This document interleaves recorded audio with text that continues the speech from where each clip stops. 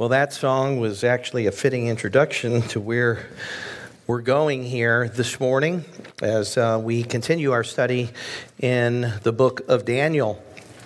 And I just thought of this as I was coming up here. I know we've kind of joked the last few weeks about the length of the service or the length of the sermon. And you probably have noticed we've read a lot of scripture.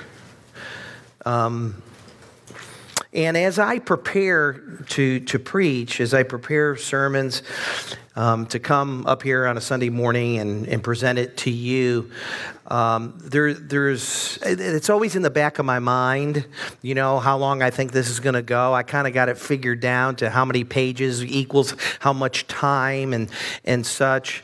But one of the things that drives me is the belief that God's word is living and active and sharper than any two-edged sword. And therefore, I don't like to skip over Scripture. And so I know we're covering 7 chapters really in 7 weeks, 8 weeks, but that's a lot of Scripture to read. But I'd rather you hear the Scripture than you hear me give commentary on the Scripture. Because faith comes by hearing, and hearing by the Word of God. And so if you get nothing else out of these messages, at least you have heard God's Word, and His Word will never return null and void. So a little bit of a rationale for why I do what I do. But as I mentioned, that song was kind of a good lead-in, talking about death this morning. Not the most enjoyable topic to begin a worship service with, but have you ever wondered what might be the worst way to die? I have. I have. This past week, or actually I think it was yesterday. Now think about it. My wife was telling me about a girl who died. I think it was in Australia. She was swimming in a river, and it was a shark attack, and she died from that. But I was thinking, yeah, that's a bad way to go. My wife will not get in the ocean. I thought about freezing to death. Being hung or beheaded, drowning, electrocution, getting hit by a truck, or skydiving without a parachute. I mean, there are a lot of bad ways to go. Personally, I'd like to go in my sleep when that time comes, but I'm not in charge of that. What I do know, though, is one way or another, I believe God will give us the grace and the strength that we need to face death when that time comes. It's hard for us to see it now, but I believe that is the case. And this morning, we're going to be looking at one of the most famous stories in the whole Bible. And once again, we're going to see God's sovereignty and His power as He delivers 3 men from certain death in a fiery furnace. Another way to go. So despite the prospect of being burned alive, these 3 men were able to stand firm in their faith because they knew their God. They knew that He was able to deliver them, and rather than deny Him, they defied the king. And as we look at this story, what we see is that what happened there and then is something that can happen here and now. Because of God's presence and His power in our lives, we too can stand firm in the faith and testify that our God is the one true and living God. So before we go any further, let's commit our time to the Lord in prayer. Father, I thank You for this morning. I thank You that You are indeed the one true and living God. And that, Lord, You are sovereign. You are in control. We have been learning this and seeing this repeatedly in our study here in Daniel. And Lord, we're going to see it again as You again work for the good of your people and for your glory. And so, Lord, we pray this morning as we open up your word that you would speak to us, that you would comfort us, that you would encourage us, and where we need to be convicted, Lord, that you would convict us, that we would bring our lives more in line with your word and your will for our lives. We pray this all in Jesus' name. Amen. So if you have your Bibles, you can turn over to Daniel chapter 3. I'm going to be reading out of the English Standard Version, and I believe we'll have it up on screen too, so get my clicker ready to go. Verse 1. King Nebuchadnezzar made an image of gold, whose height was 60 cubits and its breadth 6 cubits. He set it up on the plain of Dura in the province of Babylon. Then King Nebuchadnezzar sent to gather the satraps, the prefects, the governors, the counselors, the treasurers, the justices, the magistrates, and all the officials of the provinces to come to the dedication of the image that King Nebuchadnezzar had set up. Now we need to kind of go back a little bit to chapter 1. If you remember, we were told there in chapter 1 that Nebuchadnezzar took some of the vessels from the temple and some of the people of Israel back to the land of Shinar, which is the old Hebrew word for Babylon. And it was here that mankind had rebelled against God long ago in trying to build a city and a tower to the heavens. And as we learned last week, God's kingdom has no rivals. So we quickly put an end to that building project. And the name of the place, or the name that was given to that place, was Babel.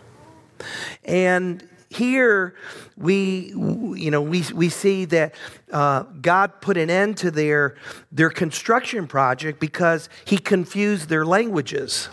They could no longer communicate with each other, and since they couldn't communicate with each other, they couldn't get the work done. And by the way, Babel means the gate of God.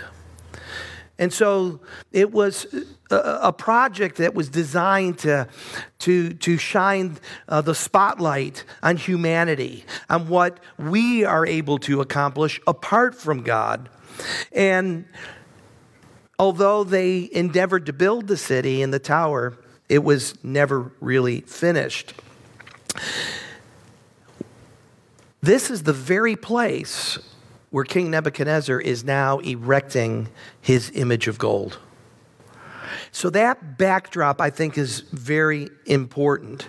And if you are looking at your Bibles, you may want to underline the phrases, he set it up in verse 1 and had set up at the end of verse 2.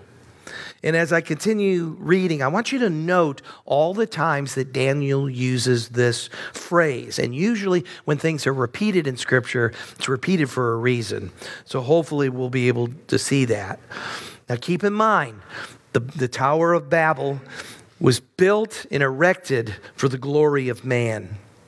And I believe what we're seeing here is that Nebuchadnezzar erects this image of gold for his glory. He's putting himself on the throne, so to speak. Let's look at verse 3. It says, then the satraps, the prefects, and the governors, and the counselors, the treasurers, the justices, the magistrates, and all of the officials of the provinces gathered for the dedication of the image that King Nebuchadnezzar had set up. And they stood before the image that Nebuchadnezzar had set up. And the herald proclaimed aloud, you are commanded, O peoples, nations, and languages, that when you hear the sound of the horn, pipe, lyre, trigon, harp, bagpipe, and every kind of music, you are to fall down and worship the golden image that King Nebuchadnezzar has set up. And whoever does not fall down and worship shall immediately be cast into a burning, fiery furnace. Verse 7. Therefore, As soon as all the peoples heard the sound of the horn, pipe, lyre, trigon, harp, bagpipe, and every kind of music, all the peoples, nations, and languages fell down and worshiped the golden image that King Nebuchadnezzar had set up. So during this grand ceremony of dedication, the king tells his herald to issue a command to the people that basically says, when you hear the music, you're to fall on your face and you're to worship the image of gold. And to ensure that everybody obeys, there was a consequence to their disobedience. And that is namely that they would be burned alive in a fiery furnace. And not surprisingly, everyone complies. I say it's not surprising because it was either bow down and worship or stand up and die. Not much of a choice there. But as you look around, all the people, all the nations, all the people who spoke different languages, they all fell down. And I don't know about you, but I mean that, the fear of being burned alive in a fiery furnace, that's good motivation for doing something, even if you don't want to do it. The fear of death is a good motivating factor. But even if that didn't motivate you to do it, you might be motivated by just looking around and seeing everybody else doing it. I mean, after all, who wants to be a party pooper? Who doesn't want to fit in? Besides, if everybody else is doing it, it must be okay. There was a lot of pressure that was being applied. So the people bowed down and worshiped an image created by man as if it was God. That is the definition of idolatry. Worshiping something other than the one true God. And of course, today, most of us don't bow down to statues in our home or in our backyard. But we have idols nonetheless. Only problem is we don't recognize them as idols. We don't see them as idols. They're hard to spot. It's a lot easier to see idols in other cultures than it is to see it in our own. So I thought, I'm going to list a few for you. This could be a sermon series in itself, but for the sake of time, I'm just going to throw these out there, let your imagination run wild. But here are some idols that we have. There's the idol of the human body, the idol of success, wealth, and power. There's the idol of security, position, and pleasure. There are the idols of independence, self-reliance, and control. There's the idol of sports. Your God may be a Bengal or a Buckeye or a Brownie. Brownie, I brown. I still don't know what a brown is. So we can make idols out of celebrities, politicians, political parties. Our work can be an idol.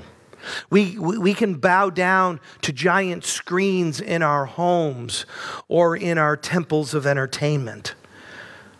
Of course, this one we really don't want to talk about, and that is the worship of children. See, children are a blessing from God. But when your life revolves around them, they become an idol. How we spend our time, how we spend our money teaches our kids what's most important to us. I don't know if we ever stop to really think about that. And oftentimes, God and his people get the short end of the stick because we're so busy catering to our kids, taking them from one sporting event to another. And I'm not saying that's bad. I'm just saying we need to understand that they too can become an idol. And Jesus knew this. Jesus communicated this very strongly in Matthew chapter 10. He says, "Whoever loves father or mother more than me is not worthy of me. And whoever loves son or daughter more than me is not worthy of me." These are just some of the things that we worship in our culture. And sadly, like I said, oftentimes we don't recognize them as idols. Now, earlier I said that everyone bowed down and worshiped this image of gold. Well, not exactly everyone. Look at verse 8.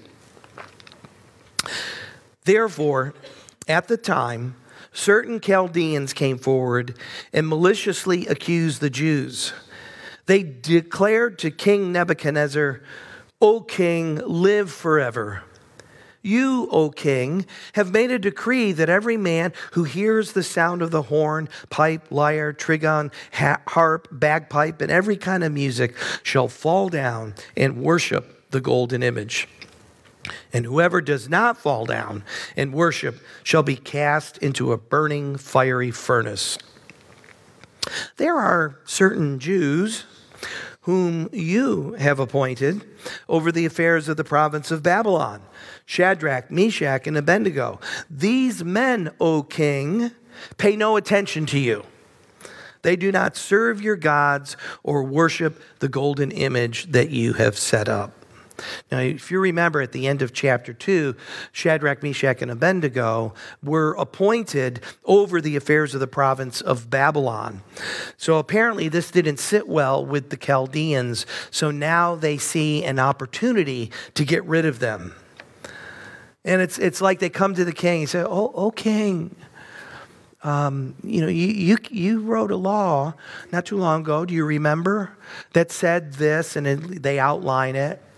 And that if anybody doesn't do this, they're to be thrown into the fire. Well, there are some Jews, that's key, a little bit of racism going on there. There are some Jews that you appointed that aren't paying attention to you. They're not listening to you. They're disobeying you. It's as if they were saying, if we were allowed to pick the people, we wouldn't be in this mess. You appointed them. You picked them. They're not even from around here. They're foreigners. You elevated them to a high position, and now they're disrespecting you. How do you think that sat with the king? Not very well, obviously. Look at verse 13. It says, "Then Nebuchadnezzar, in furious rage, commanded that Shadrach, Meshach, and Abednego be brought. So they brought these men before the king. Nebuchadnezzar answered and said to them, 'Is it true, O Shadrach, Meshach, and Abednego, that you do not serve my gods or worship the golden image that I have set up? Now, if you are ready, when you hear the sound of the horn, pipe, lyre, trigon, harp, bagpipe, and every kind of music, to fall down and worship the image that I have made, well and good. But if you do not worship, you shall be immediately cast into a burning fiery furnace. And who is the God who will deliver you out of my hands?'" The king is ticked off. It's as if he's saying, after all I've done for you, this is the way you pay me back? All right, I'm going to give you one more chance, okay? Maestro, right? I'm going to give you one more chance to bow down. When you hear the music, you better bow down. Now remember that last sentence in verse 15. "And who is the God who will deliver you out of my hands?" In other words, he's saying, around here, the only God that's here is me. And nobody, no God, is going to be able to deliver you from the fiery furnace should you disobey me. You ever wondered how you would have responded? Would you have bowed down? Would you at least have been tempted to bow down? It would be so easy, wouldn't it? I mean, when your life is on the line, it's easy to compromise. Here are a few rationalizations that we could make if we were them. Well, God is really using me here in Babylon. I've got a great ministry. Surely God wouldn't want me to throw all that away. Think of the people I could reach that I wouldn't be able to reach if I was dead. I wouldn't be where I am today if the king hadn't promoted me. I mean, I kind of owe him. Besides, I've got a family to take care of. I'll bow my knees, but I won't worship. Well, it's not really a God, so I'm not really worshiping it. I can bow here in front of the king, and no one else will see me. Besides, I'm not going to do it again. And the king didn't say I couldn't worship Yahweh too. How about this one? I'll just pretend the image is of my God. And if those don't work, how about I don't particularly like the idea of being burned alive. If you listened attentively to those rationalizations, you can almost hear ourselves saying them today, can't you? In so many different ways, in so many different areas. Well, let's see how these three men responded. Shadrach, Meshach, and Abednego answered and said to the king, "O Nebuchadnezzar, we have no need to answer you in this matter. If this be so, our God, whom we serve, is able to deliver us from the burning fiery furnace, and he will deliver us out of your hand, O king. But if not, be it known to you, O king, that we will not serve your gods or worship the golden image that you have set up." So I don't know if you guys did what I had mentioned earlier, but if you counted the number of times Daniel says set up, had set up, have set up, in these first 18 verses, you probably would have counted out 9 times. 9 times he mentions that. And he does so intentionally because he wants us to see how prideful and how foolish the king truly was, especially in light of what's about to happen. But first, though, the king's pride takes a hit by the response of these 3 men.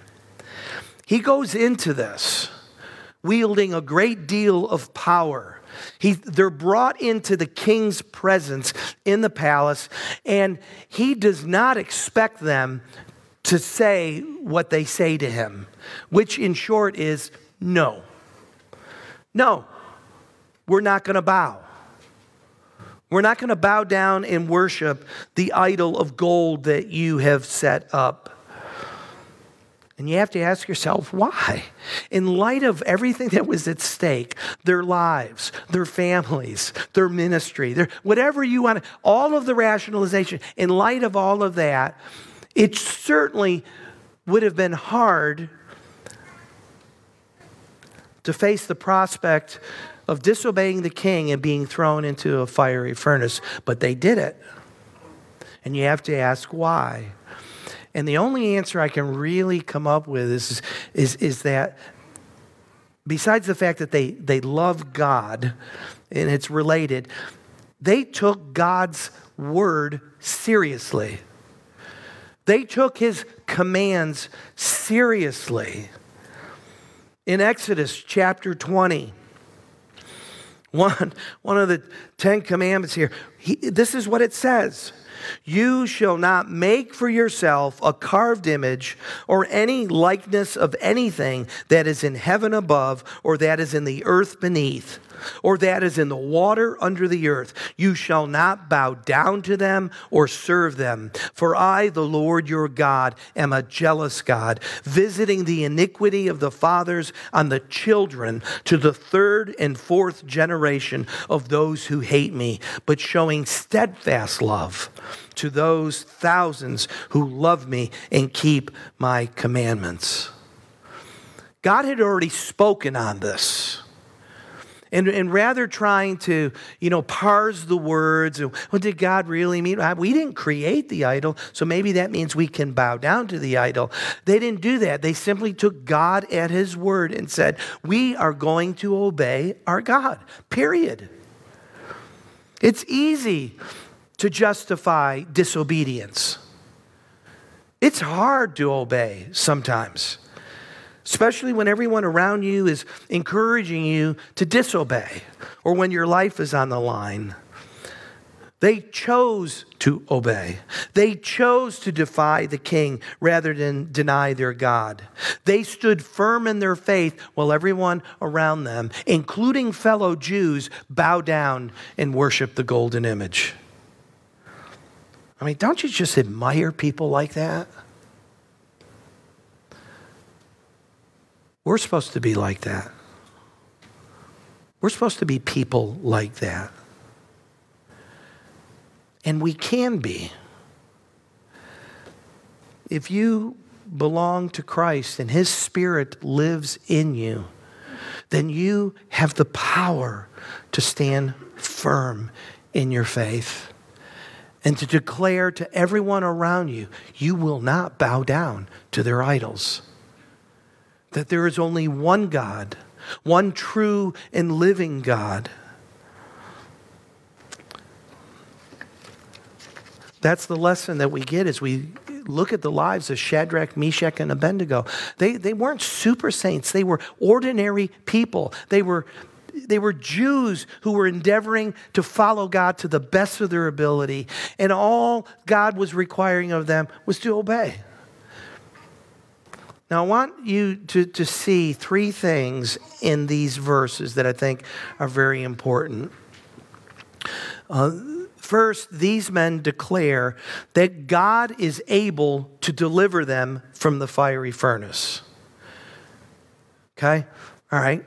We're not too impressed with that. God is able. God is able. But this is a powerful declaration of faith because the king had just said, "Who is the God who will deliver you out of my hands?" They replied, "Our God." That's who. They were being defiant in a polite sort of way with the king. The king says, there isn't any God that can deliver you out of. Our God can. King, you're wrong. You're dead wrong. Our God can. He is able to deliver us from the fiery furnace. But notice what they don't say. They don't say God will deliver them from the fiery furnace. They simply say He is able to deliver them from it. But then they also add that God will deliver them out of the hands of the king. Well, how can both statements be true? How can they say in one breath God is able? They don't say that He will, but then they say, but God will deliver us out of your hand, O king. How can they be so sure of the latter and so uncertain of the former? Well, I think it's because they knew that God can deliver them any way He chooses. He could deliver them by changing the king's heart. He could deliver them by quenching the fire. They could be delivered because God takes out the king altogether. He could protect them in the fire. But He can also deliver them from the hands of the king by taking them home to be with Him. We see this clearly in the very next thing that they say. And this is key, 3 words. But if not. But if not. If God doesn't deliver us from the fire, we're still not going to bow down. We will not serve your gods. We're not going to worship the golden image that you have set up. Now, this statement clarifies the previous 2. You see, in saying that, what they're saying is they don't pretend to know what God's will is in the situation. So many times, we like to think we know what God's will is in situations. Certainly in a situation like this, I would like to know that it's God's will that I live, that I survive the fire. They don't pretend to know what God's will is in this situation. They might very well die, but they said, even so, we're not going to bow down. No matter what God would choose to do, Shadrach, Meshach, and Abednego knew that they would be delivered from the hand of the king. God would either save them from the fire or he will bring them home through the fire. In either case, he would be delivered. They would be delivered from the king's hand. Now, these men knew something that many of us Christians today don't about faith. Faith is not wishful thinking. So many times what passes for faith is simply wishful thinking. Biblical faith is not a formula to get what we want. It's not believing really, really hard that what we want to see happen will happen. I mean, you see some Christians, you listen to them pray and everything, and they remind you of an athlete trying to psych them up before the game. We're going to win this one. Yeah. We're going to win it. We're going to win it. We're going to do it. Yeah, we're going to do it. We're going to, yeah. That's not faith. It's not trying so hard to convince yourself that God will do what you want him to do. Biblical faith is not confidence in our belief, it's confidence in our God. There's a huge difference. Unfortunately, many people today have more faith in faith than they do faith in God. If only I have enough faith, if I believe hard enough, if I believe long enough, if I don't give up, if I confess this positively. The whole word of faith movement, that's what that's all about. Then when they name it and claim it and it doesn't happen the way that they want it to happen, at best they're confused and bewildered. They may pray believing that God will save their marriage or that he would heal them or someone that they love. Perhaps they prayed believing that God would ensure that their candidate gets elected. And then when these things don't happen, their faith is thrown for a tailspin. And many times they get angry at God. And many people walk away from God. God has let them down. God didn't do what I believed that he would do, what I felt he ought to do. I love what Brian Chappell says in his commentary on Daniel. It's actually a book called The Gospel According to Daniel. Interesting title. But he said this: biblical faith is not confidence in particular outcomes. It is confidence in a sovereign God. We pray to him for what we think is right, but trust him to do what he knows is best. The most powerful testimony Christians have at times is not the fact that they live on easy street, but that their relationship with God sustains them even when their worlds collapse. See, that's the kind of faith that I want. I don't want a faith that crumbles because I don't get my way. If our faith is only as good as far as we can see, then it's not biblical faith. True faith is trusting God to always do what is right and what is best according to his timetable and not ours. And real faith always goes hand in hand with obedience. Shadrach, Meshach, and Abednego obeyed God despite the fact that they didn't know how their situation was going to turn out. Alistair Begg, in his book, Brave by Faith, says that faith is not believing in spite of evidence. Rather, it is obeying in spite of the consequences. We are called to obey even when it won't work out well for us. We are called to obey even when it seems better not to, even if that means the fiery furnace. Again, what kind of faith do you want to have? Let's continue reading. Verse 19. It says, Then Nebuchadnezzar was filled with fury, and the expression of his face was changed against Shadrach, Meshach, and Abednego. He ordered the furnace heated 7 times more than it was usually heated. And he ordered some of the mighty men of his army to bind Shadrach, Meshach, and Abednego and to cast them into the burning fiery furnace. Then these men were bound in their cloaks, their tunics, their hats, and their other garments, and they were thrown into the burning fiery furnace. And because the king's order was urgent, the furnace was overheated, and the flame of the fire killed those men who took up Shadrach, Meshach, and Abednego.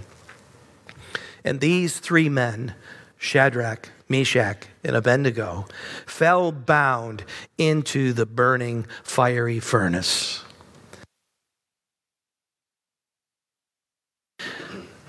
Again, the king was not expecting the response that he got from these three men, so he was enraged. To say he was angry was an understatement. He was incensed. He flew into a fit of rage. He had the furnace heated 7 times hotter than it normally would be. Normally, a furnace like this that is designed to make bricks would be heated upwards to a temperature of 1,800 degrees Fahrenheit. Now, I don't know if this ever happened to you, but I know what happens when you get too close to a fire. You stick your arm out there, you pull it back and you realize one arm's still got hair and one doesn't. Well, that's nothing compared to what happened here, right? This fire was so hot that the soldiers who threw the men into the furnace were themselves consumed by the flames. Now, that's hot. And then something happened. Verse 24. Then King Nebuchadnezzar was astonished and rose up in haste. He declared to his counselors, Did we not cast 3 men bound into the fire? And they answered and said to the king, True, O king. He answered and said, But I see 4 men unbound walking in the midst of the fire, and they are not hurt. And the appearance of the 4th is like a son of the gods. Now, certainly seeing Shadrach, Meshach, and Abednego walking around in the furnace amidst the flames, unscathed, unharmed, not even affected by the heat, that would have been enough to get the king's attention. But something even more remarkable caught his eye. There was a 4th person in the fire, and his appearance was like the son of the gods. Now, this may have been an angel. It may have been the pre-incarnate Christ. The scripture doesn't tell us. But whoever it was, we know that he came to deliver these 3 men from the hands of King Nebuchadnezzar. And he delivered them not out of the fire, but through the fire. I mean, they could have miraculously just appeared outside of the furnace. They could have appeared into the palace, but they didn't. They were there in the fire. And it's interesting that their bonds, they were freed from their bonds, so maybe the fire burned off those ropes and everything, but everything else untouched. He came to deliver these men. And you know what? When you think about our lives, God doesn't promise us to deliver us out of or from the trials of life that we face, the fiery trials of life. But he does promise to walk through them with us. In one way or the other, he will deliver us. But most importantly, we need to understand that we have already been delivered from the hottest furnace you could have ever have faced. And that's the furnace of hell. It's the fires of hell. 2,000 years ago, Jesus went to the cross alone to pay the penalty for our sins so that we could be forgiven and receive the gift of eternal life, so that we would not have to suffer the fiery furnace of hell. He took the penalty for our sin so that we could be free to have a relationship with God. He, at the cross, Jesus delivered us from the red hot fury of God's wrath against sin. And if you have placed your faith and trust in Christ, you will never, ever experience the furnace of hell. Can I get a hallelujah to that? Amen. Verse 26. Then Nebuchadnezzar came near to the door of the burning fiery furnace. He declared, Shadrach, Meshach, and Abednego, servants of the Most High God, come out and come here. Then Shadrach, Meshach, and Abednego came out of the fire, and the satraps, the prefects, the governors, and the king's counselors gathered together and saw that the fire had not any power over the bodies of those men. The hair of their heads was not singed, their cloaks were not harmed, and no smell of fire had come upon them. Nebuchadnezzar answered and said, Blessed be the God of Shadrach, Meshach, and Abednego, who has sent his angel and delivered his servants, who trusted in him and set aside the king's command and yielded up their bodies rather than serve and worship any god except their own. Therefore, I make a decree. Any people, nation, or language that speaks anything against the God of Shadrach, Meshach, and Abednego shall be torn limb from limb, and their houses laid in ruins. For there is no other God who is able to rescue in this way. And then the king promoted Shadrach, Meshach, and Abednego in the province of Babylon. Now, earlier I said that last sentence in verse 15 was real important. Now we see why. See, earlier the king had said, who is the God that will deliver you out of my hands? And now he knows. It's the God of Shadrach, Meshach, and Abednego. And he is forced to acknowledge that he is not as powerful as he thought he was. Their God has delivered them out of his hands. And then he confesses that there is no other God who is able to rescue in this way. That's why Daniel, pardon the pun, set up this chapter the way that he did, talking about the king setting up this idol.